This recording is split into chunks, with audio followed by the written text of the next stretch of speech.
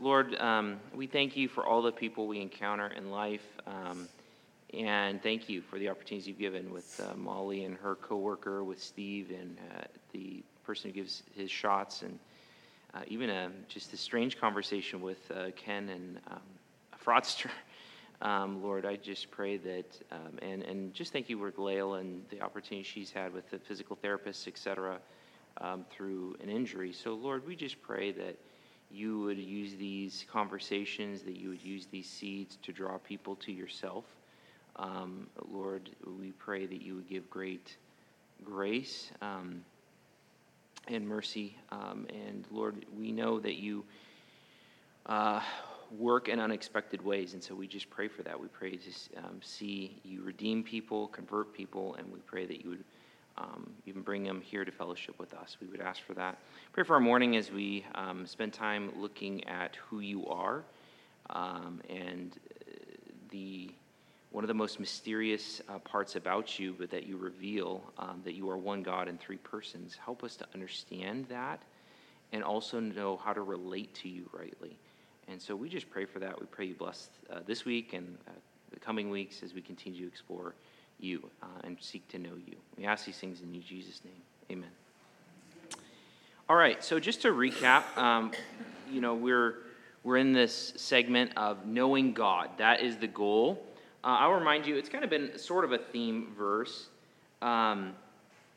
What Jesus says to the Father in John 17:3, and this is eternal life, that they know the only true God and Jesus Christ whom you have sent. So from that verse and elsewhere in the scriptures, we can say that the goal of human existence is knowing God. And we've unpacked what does that mean. And of course, we want to know him relationally in the sense that you have a peaceful, harmonious relationship with God through the gospel, through what Christ has done through the gospel. But we also said that in that, as you know God as a believer, you also want to know more facts. You want to increase in your notional knowledge of God, not as an end in of itself, but so that your affections are warmed and you love God more and more because you know him more and more. And then you act, actional knowledge. You act in right relationship to him and what he wants. And then we talked about, well, how do we know God? If our goal is knowing God, how do we know him? And we said we know him through his revelation. What are the means of the media of revelation? We talked about creation and history, but especially and particularly God's words. God's words through the prophets, God's words through his Son, and then for what we have, God's words in Scripture. We said that human language is adequate to talk of God because God is inherently communicative in his being, and he has spoken about himself in the Scriptures through human words. And so we take our direction from the human words he has given us in the Scriptures to talk about himself, and we speak of him in his presence. God is present, so when we are speaking of him, we speak of him reverently in his presence, but we can use human words because God has shown, as he's communicated through the Scriptures, that here's how you talk about me, and here's how you talk about me in human words, okay? We've talked about how to we've investigated how to address God through his titles and his name. So we've talked about his, God, Elohim. We've talked about El Shaddai and all of those different titles, Almighty, All-Sufficient One, and we've talked about his name, Yahweh. We went down that a little bit. And now we're kind of into, let's say, attributes of God proper, what you would normally think about when you're talking about attributes of God. You usually pick an attribute, talk about it. And so we've talked about God as creator and sustainer. And then the last thing we did a month ago is we talked about God's eternality and what that might mean. And so now what we want to do is we want to talk about one of the most, I don't know how you would rank this, but one of the most essential doctrines of the Christian faith, the Trinity, right? If we're going to talk about God, and we're going to talk about knowing God, then we're going to talk about the one God existing in three persons. And here's the thing. We don't want to proceed in this. We never want to proceed in doctrine as if it's just, all right, got that fact checked off, and I'm good to go. And we certainly don't want to do that with the Trinity, because it's not about just having this doctrine nailed down. in an orthodox way. It's about how do we relate? How do we relate to the Father? How do we relate to the Son? How do we relate to the Spirit? How do we relate to all three persons as one God? So as we march through this, yes, we're going to be talking scriptures, we're going to be talking about ideas and concepts that are difficult, but we don't want to stop there. We want to have that fuel us in how we relate to knowing this great and awesome triune God. Now, let's just highlight this a little bit. Some people ask, well, what's the big deal? Why does it matter that God is a Trinity? Apart from the fact that God has revealed himself to be such, right? Why would it matter whether God was a Trinity or not? Well, let's just think for a minute about if God were a singular, solitary person. For example, Islam, Allah is a single, solitary person. There is one God, but there is only one person. The fancy term for that is a monad. He's just single, one. How does that change things if, this might be a little bit of abstract thinking, but if you have just one God who's one person, what are the consequences of that you can think of? Yeah, Susan.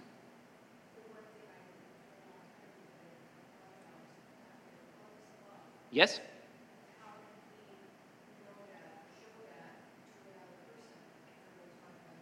Exactly, right? So that's a very key reality.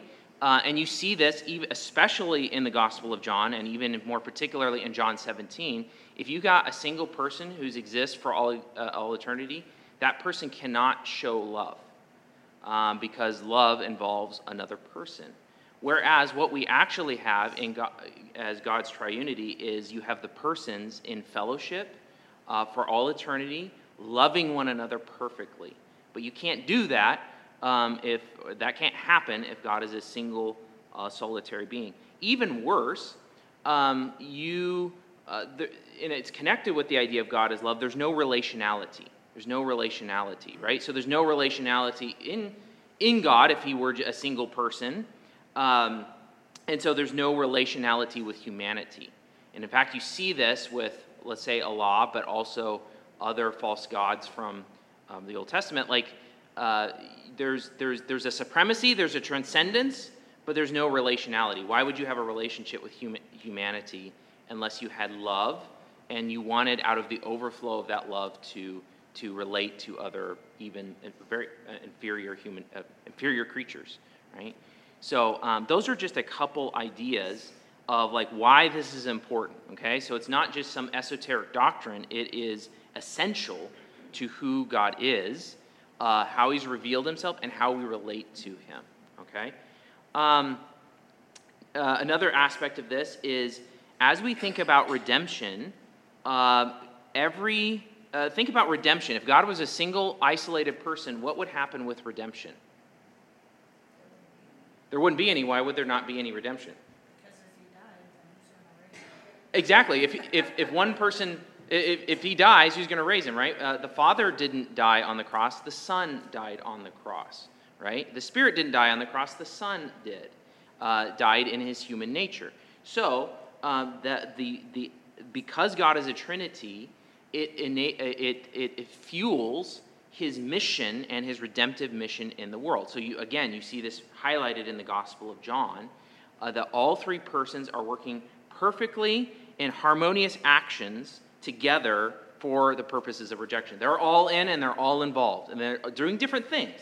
They all work together towards the same end, but they're doing different things in the work of redemption.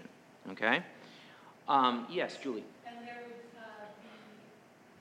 would be a limitation in only using your prophets.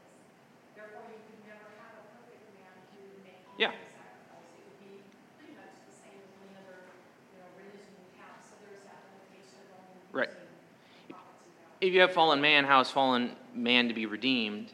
You can't do it through another creature. You need an infinitely valuable, perfect Redeemer, right? The perfect man, which is what happens through the Son, right? So,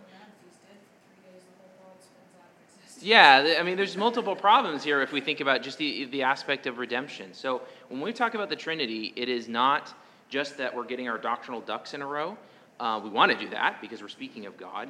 But we are thinking, like, this is essential to everything. And how do we relate to this God rightly? Okay? Now, let's make some obvious statements. The Trinity is unlike any other being, right? There is no other being like the Trinity, like the triune God. So what does that mean? It means this doctrine is hard, right? Because we have no other being in existence that is like God in this way. And so it's hard for us to, it's true, and God has revealed himself as such, and he's given us adequate revelation to think of him rightly, but it's still hard. So here's what's going to happen, and what has happened historically, is with the Trinity, there's going to either be a tendency to overemphasize God's oneness, or there's going to be a tendency to overemphasize God's threeness.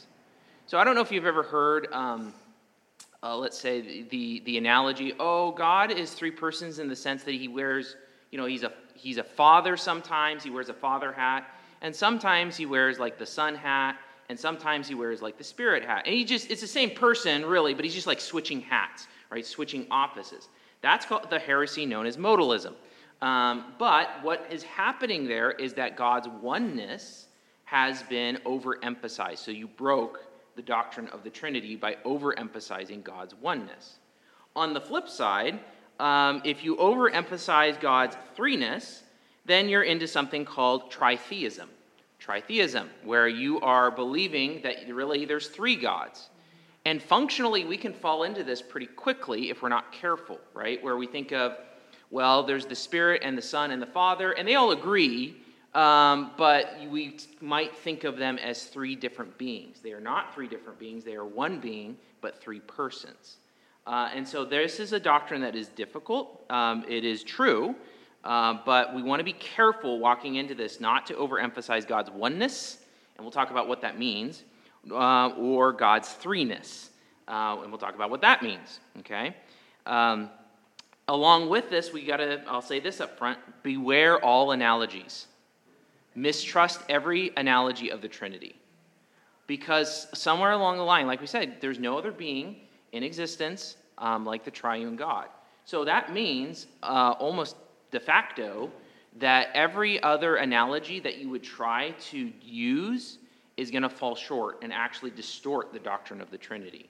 So, you've got the egg analogy. Well, you got the shell, and you got the yolk, and you got the white, right? Well, the problem is that you've just, that's tritheistic, because the shell is not the whole egg, nor is the white goop, nor is the egg, nor is it very, honoring to God to talk of him like an egg anyway. So, you see, these are the problems with analogies. I do think God gives us language like Father and Son, and he also gives language like Word that helps us, but we got to be very, very careful with analogies because they're going to fall short at some level or another. Okay, let's pause there. Any thoughts or questions? I'm just kind of setting the ground rules before we start looking at some scripture. Yeah. Just as a thought, if it interests anyone, and I've already forgotten your definition, but the three gods, the three beings, that is the major tenet that Jehovah's Witness frames Sure. their quote-unquote doctrine or theology around. Yeah. Meaning they do not believe that, but they think we believe that. Right. So they structure everything around trying. Yeah. So that's why they separate the Son from the Father. Right.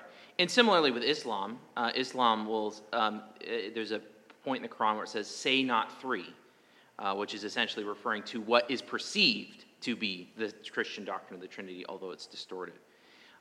In fact, what's interesting, I can't remember who made this claim, but if you trace any major heresy in the church, you're ultimately going to come back to a distortion of the Trinity and who the Son is, right? And so this is, again, it highlights the importance of this doctrine, okay?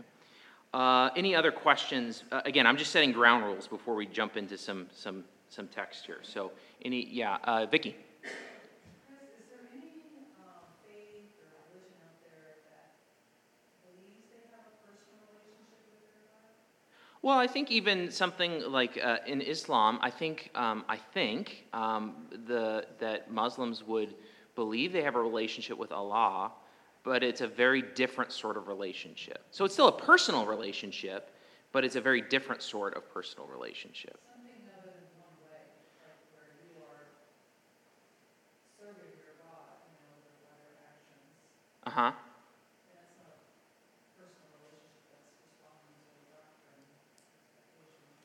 Yeah, I mean, I guess I would just still kind of compass it under that heading of relationship. But I mean, you even other cults, right? So like Jehovah's Witnesses or gosh, come on. No, we were talking Mormons. There we go. Mormons, like they're still going to kind of talk in that way, but the relationship is always going to look different because you're relating to a different God, right? In your conception. So a personal relationship, like do I have a personal relationship with,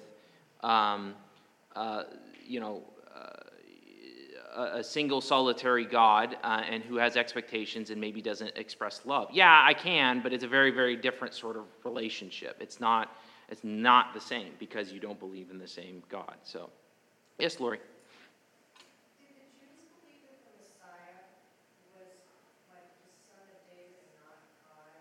Because, their Shema Right. is We'll get to that. God. So Yeah. I know the Jewish people that we know said that's the big right of Yes. Christianity. Yeah. Is that you believe in more than one. Yeah. They're monotheistic in the sense, really, Orthodox Judaism at this point essentially is a lot like Islam. In the sense that, not that they're looking at the Quran or anything like that, they're looking at the Old Testament scriptures, but in the sense that God is a single person, right? And yeah, you're right, that's the stumbling block, to believe that the Messiah is God. So like you look at, say, the time between the ending of the Old Testament and when Jesus steps onto the scene, it's just like in Christianity or even Judaism today. There's different groups that have different beliefs. Definitely we see in the Old Testament there's language that claims that the Messiah is God, but it's not like repeated enough and like prominent enough to where like every Jew is believing that. Some may have, or at least gotten close, but or at least there's some like mystery there. But there's a diversity of beliefs, even in Jesus' day, about who the Messiah was going to be and what he was going to do exactly, right? So, but as far as what separates current Judaism from Christianity, yeah, it's going to be accepting Jesus to be the Son of God in the sense of God the Son, that he is God in his person. So, okay. Let's keep marching on. These are good questions, and I'm sure you're going to ask more as we go. So here's the other fact about the Trinity. The Trinity is, and it kind of connects with what we were just saying, actually. The Trinity is revealed progressively through Scripture. In other words, I don't think you could come out of the Old Testament with the doctrine of the Trinity. You would come out with essentially this, and I'll try to trace this for you. You would come out primarily with understanding God is one. He is one God. There is only one true God.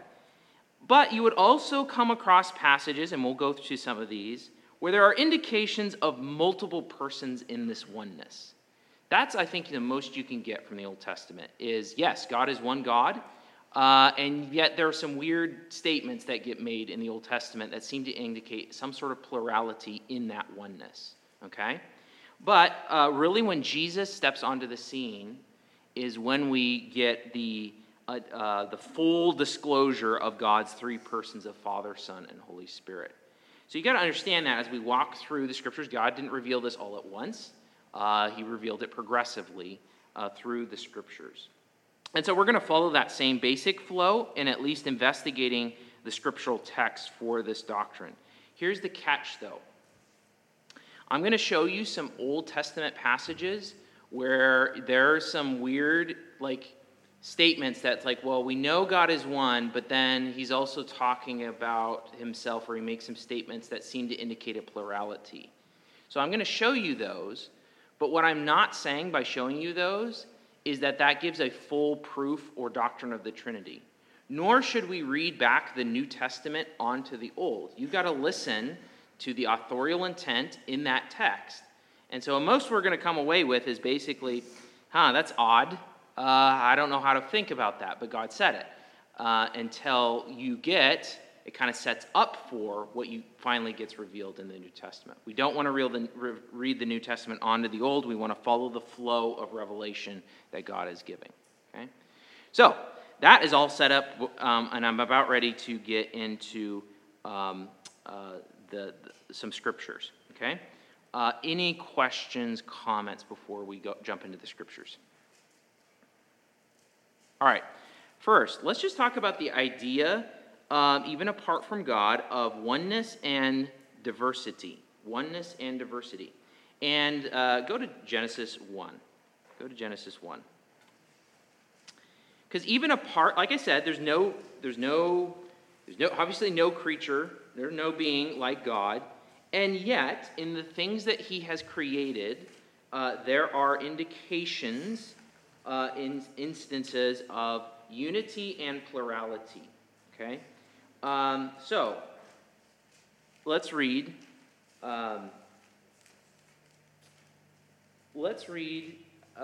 Genesis 1:27. So I'm going to read Genesis 1:27. So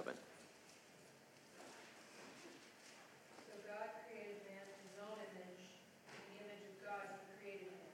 Male and female He created them. Okay, so what did God create here? He created humanity. Humanity meaning mankind, right? He created one thing. Okay? What else did He create? Yeah, distinction, right? So you have a unity, a unity of mankind, the nature of mankind, but that human nature exists concretely in either male or female, right? So you've got two-ness and oneness in this case. And all that just illustrates is just, okay, this isn't a foreign concept. You can have a unity that has a plurality in it. We have one humanity, but two genders, okay? That's not the exact same as the Trinity. That's not what I'm saying. I'm just saying that the idea of unity and diversity, unity and plurality are not antithetical to each other. They don't contradict one another, okay? Even in the same light, go to Genesis 2, and read Genesis 2:24.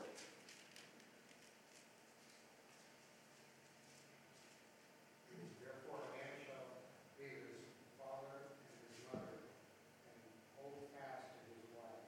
They shall become one flesh. Okay, so it's similar and different from what we just read in Genesis 1. What is going on here? Yeah, there's a oneness and there's a two-ness here. What's the oneness? What's that? Right, that union, and that bond is not merely physical. It is, even as is related elsewhere in Scripture, it is spiritual, right? There is God bringing two people together in a oneness. And so, again, we have a oneness and a two-ness here, right? A oneness and a two-ness. It's not the same as the Trinity, but it is illustrating that idea that oneness and plurality are not opposed to each other, okay? Yes, Mike. Going back to Genesis 1:27. Yes. God created man in his own image. Yes. God is spirit, no one has seen God. Right. So there's two parts of God here. It says, man in his image, he's showing himself. Those Christians, it is through Christ. Uh-huh. Well, so you're talking about that image language, right?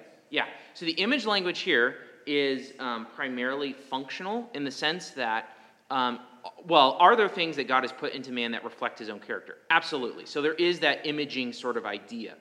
But primarily the image language here is man is supposed to be a stewardship ruler, a priest and a king, and to image forth God to the rest of creation. To represent him would be another way to say that. So there's only so far you can go with man as the image of God sort of language. It gets you can. There is an analogy. There is a replication to an extent, but it is not the same until you get to Jesus, who is the perfect image of the invisible God, right? Yeah. In the Old Testament, that's kind of an introduction to Yeah. Yeah, absolutely. Yeah, good. No, good connection. Okay, so all we wanted to do for those two texts was the idea that even in the Old Testament, oneness and plurality are not, they're not in conflict with each other, right? There's a category for that. All right, now let's jump into actually looking at God himself. So we're still going to be in Genesis 1. Someone read Genesis 1 through 2.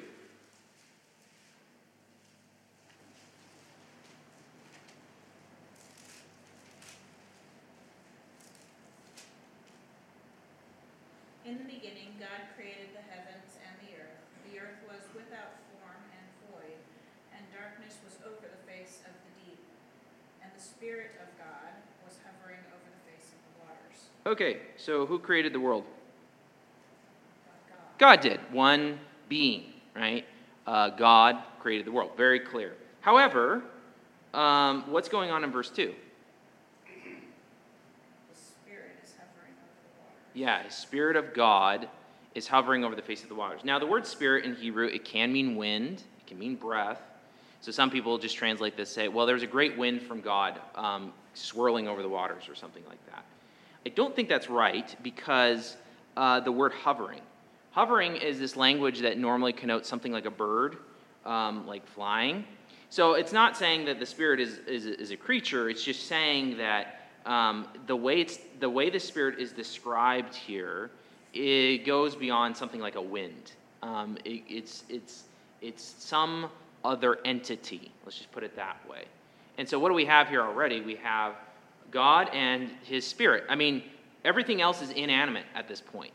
It's just stuff, unformed stuff that God has that he's creating, right? So you at least have God and another entity, the Spirit of God, okay? Now, some might say, well, maybe that's just God's power. Maybe it's just a way of describing it like that. Maybe it's not an actual person.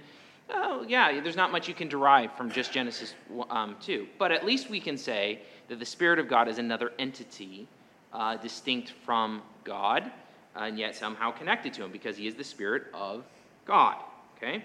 Now, jump down to, oh, yes, Vicky.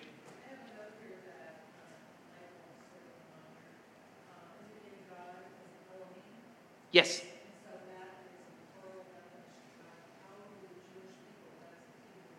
Yes. So we kind of talked about that with God's titles. Elohim is used with, it is a plural form, but a plural form in Hebrew doesn't always mean a plural, like a plurality of persons, okay? So sometimes Elohim is used of like gods, like false gods, okay? But the plural can also designate something called like a plural of grandeur or of majesty. Okay, so what's that? Yeah, it's like because that plural is used with like plural forms like that are used with humans, and all it's trying to say is something like supreme. So it's kind of like Elohim would be like the supreme God, right? So it's he's the most characterized by godness, by divinity, okay?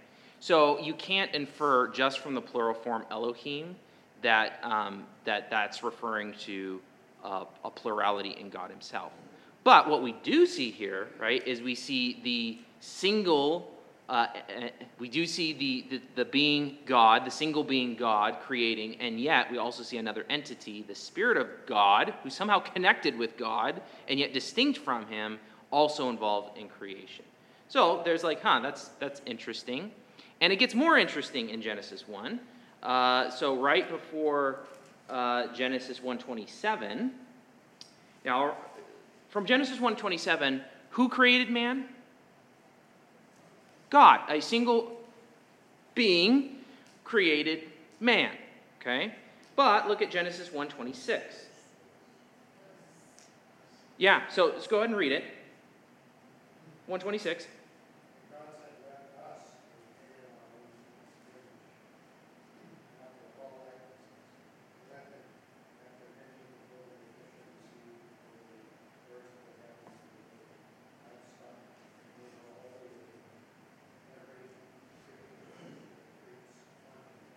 Okay. So, us, right? That's the thing that sticks out. You've got God, the being God, the one being God, creating mankind, and yet you've got here some sort of dialogue with someone, right? Because there's an us going on, right? Now, some people, like I was just talking about with Elohim, some people argue, well, that's just another plural of majesty.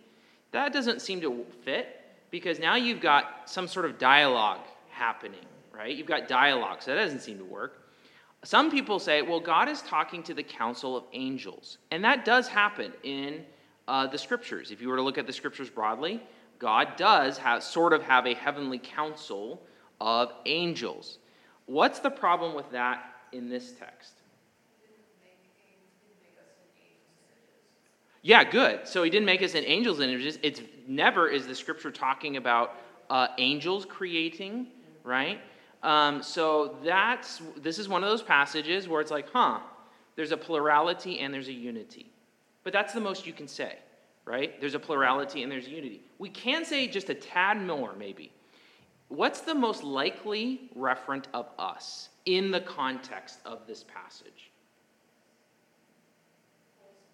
Exactly, the Holy Spirit, right? Because God and the Spirit of God have been mentioned, so we've at least got a plurality there.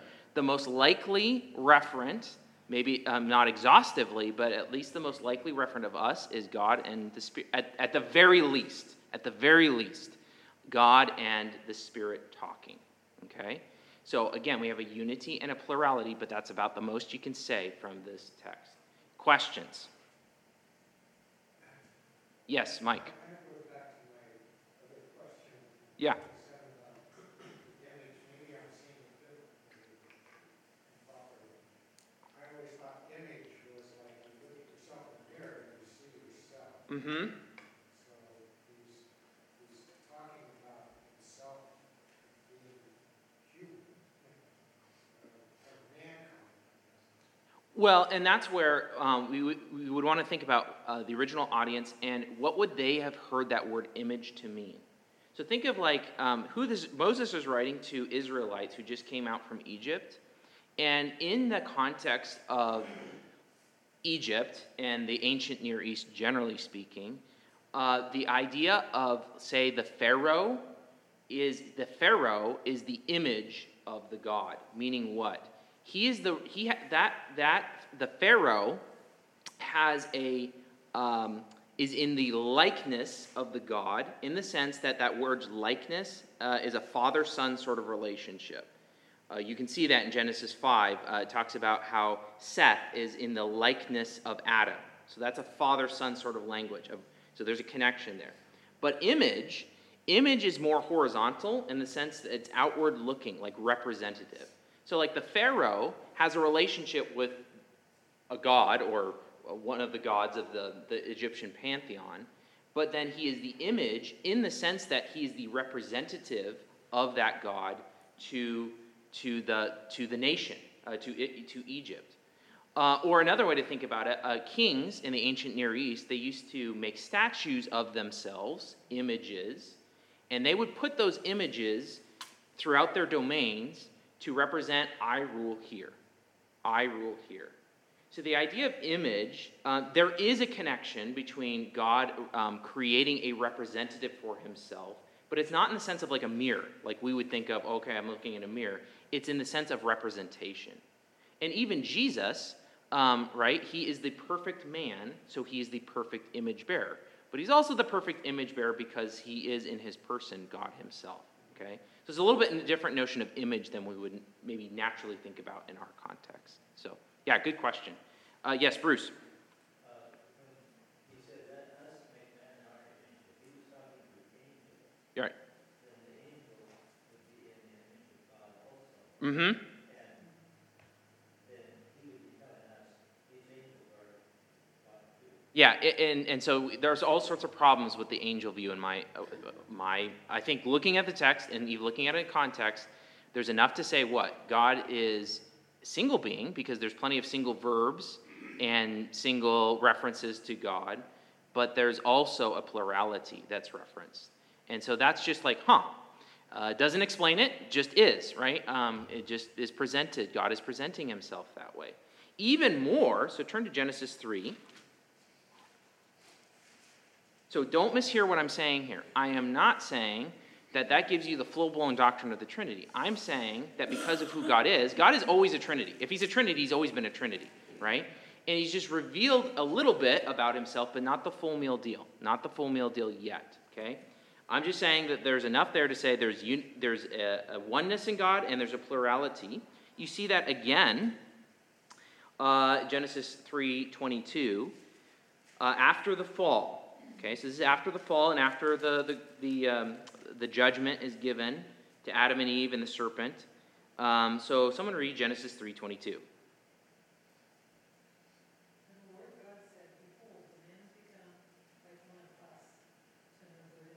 Okay, so what's pertinent here for our discussion? Us.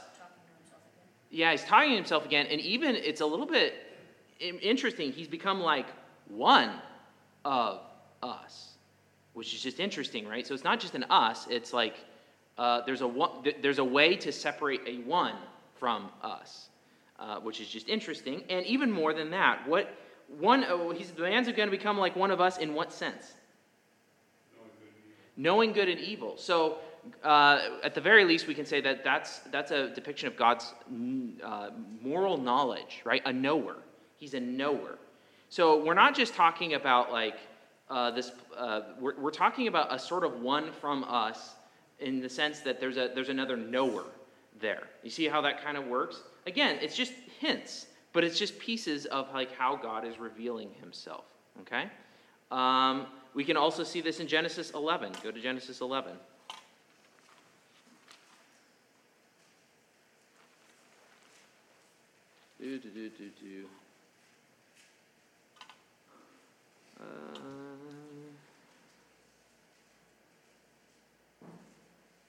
Let's read, so this is Tower of Babel. Let's read 11:5 through 7. 11:5 through 8.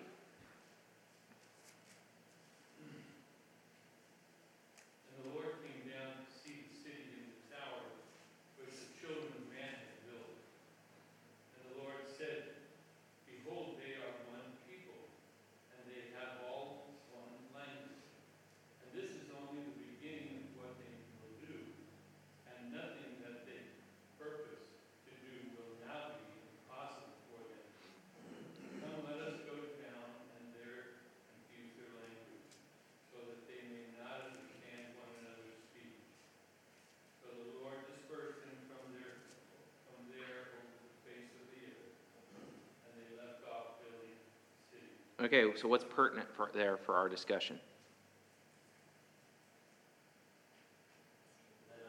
Another us, right? So there's dialogue within God, but then who confuses? So there's dialogue within God that is, let's confuse the language, and then who confuses the language? That's Yahweh, right? So Yahweh confuses the language. So you've got, again, one entity and yet a plurality happening together, right? In the early chapters of Genesis, right? It's not all explained. It's just like, that's weird. But it's the starting point of God revealing who he is. And it's not like God is going on a dissertation about like, all right, listen up, here's who I am, and let me lay that out for you. This is incidental to what the primary purpose of the text is, right? It's just like he happens to mention it, and it's like, wow, we can derive some information from that, okay? Okay, now, that being said, we must affirm and from the Old Testament that there is one God and there is no other. Go to Exodus 20, verse 3. So, we've seen a oneness and we've seen a plurality, but now let's just emphasize that the scriptures do say there's a oneness and exclusivity to God. So go to Exodus 20, 10 Commandments at Mount Sinai, 20 verse 3. God gave Abimelech. Exodus 20 verse 3. Oh, Exodus, sorry. Yeah.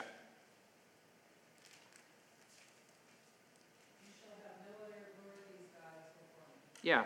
So you shall have no other gods before me. Now that doesn't necessarily say there's one God. It just says that don't go to any other idols necessarily. But it does at least say the exclusivity of worshiping this one God. But we get more statements than that. Go to Deuteronomy 4:39. So at least Exodus 20 verse 3 says there's exclusive worship to this one God. Deuteronomy 4:39. Someone go ahead and read that. Acknowledge and take to heart this day that the Lord is God in heaven above and on the earth below. There is no other. Okay, so Yahweh is God in heaven above and on earth beneath. There is no other. There's only one God like Yahweh. There is no other God. Okay, which also forms the basis of the Shema. Someone mentioned that earlier in Deuteronomy 6:4. Deuteronomy 6:4 here. This is kind of like the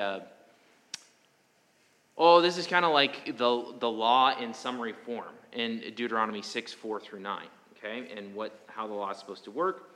But listen to this, Deuteronomy 6:4, Hear, O Israel, Yahweh our God is one Yahweh. There's some dispute about how to translate that, but there's the conclusion, this is our God, he's one. There's no other God. We saw that from Deuteronomy 4:39. There is one Yahweh. One Yahweh. And so what do? If there's one Yahweh, you love that one Yahweh with all of your heart, soul, mind, and strength. So I'm going to these texts to show, very clear. There is one God and only one God. We can see even more emphatic statements in Isaiah. Isaiah is all about this. He's like, all right, you want to talk about your idols, you want to talk about your gods. Now, I will say this, the New Testament does indicate that behind every false god is a demon. So it's not as if there is still what's the right way to say it? Supernatural character behind these false gods, okay? So we don't want to deny that. But as far as there being a God like the one God, like Yahweh, there is none. So Isaiah 46, let's do Isaiah 46. Actually, let's do a couple. Let's do Isaiah 42, verse 8.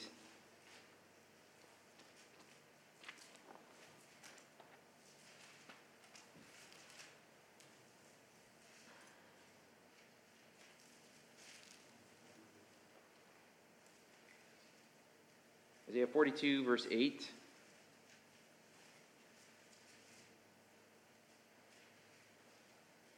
I am the Lord, that is my name. My glory I give to no other, nor my praise to carved idols. Okay, so God is saying, my glory and my name I reserve for myself. Okay, I don't give that to anyone else.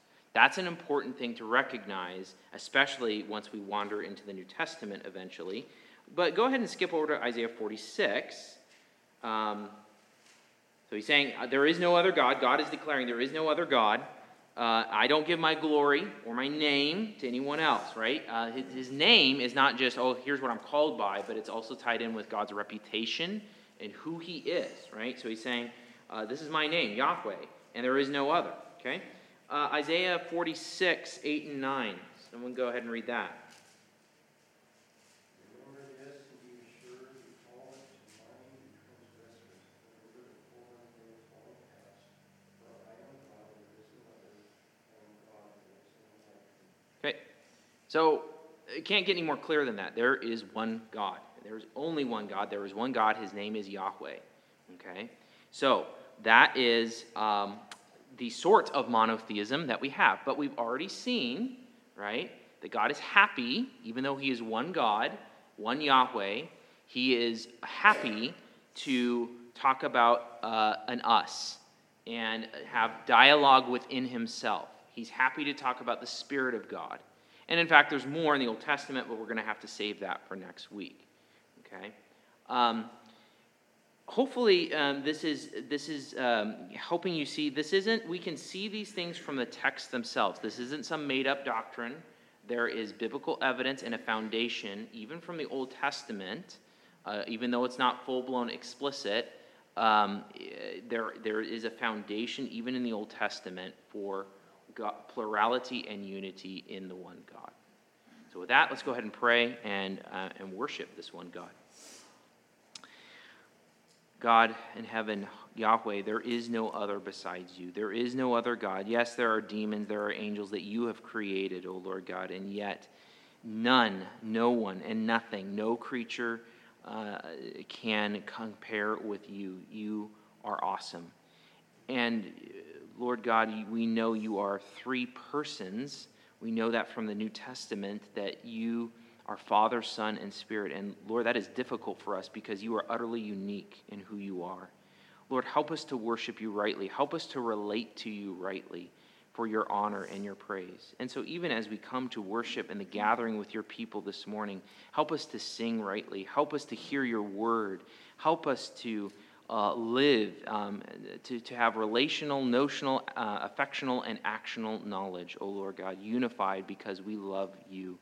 Help us, Holy Spirit, to love you with love the one true God with all of our heart, soul, mind, and strength. And help us to proclaim you not as some generic God, but to proclaim you as Father, Son, and Holy Spirit, the triune God to those around us. Lord, we ask for grace to do so, and we praise you for who you are. In Christ's name, amen.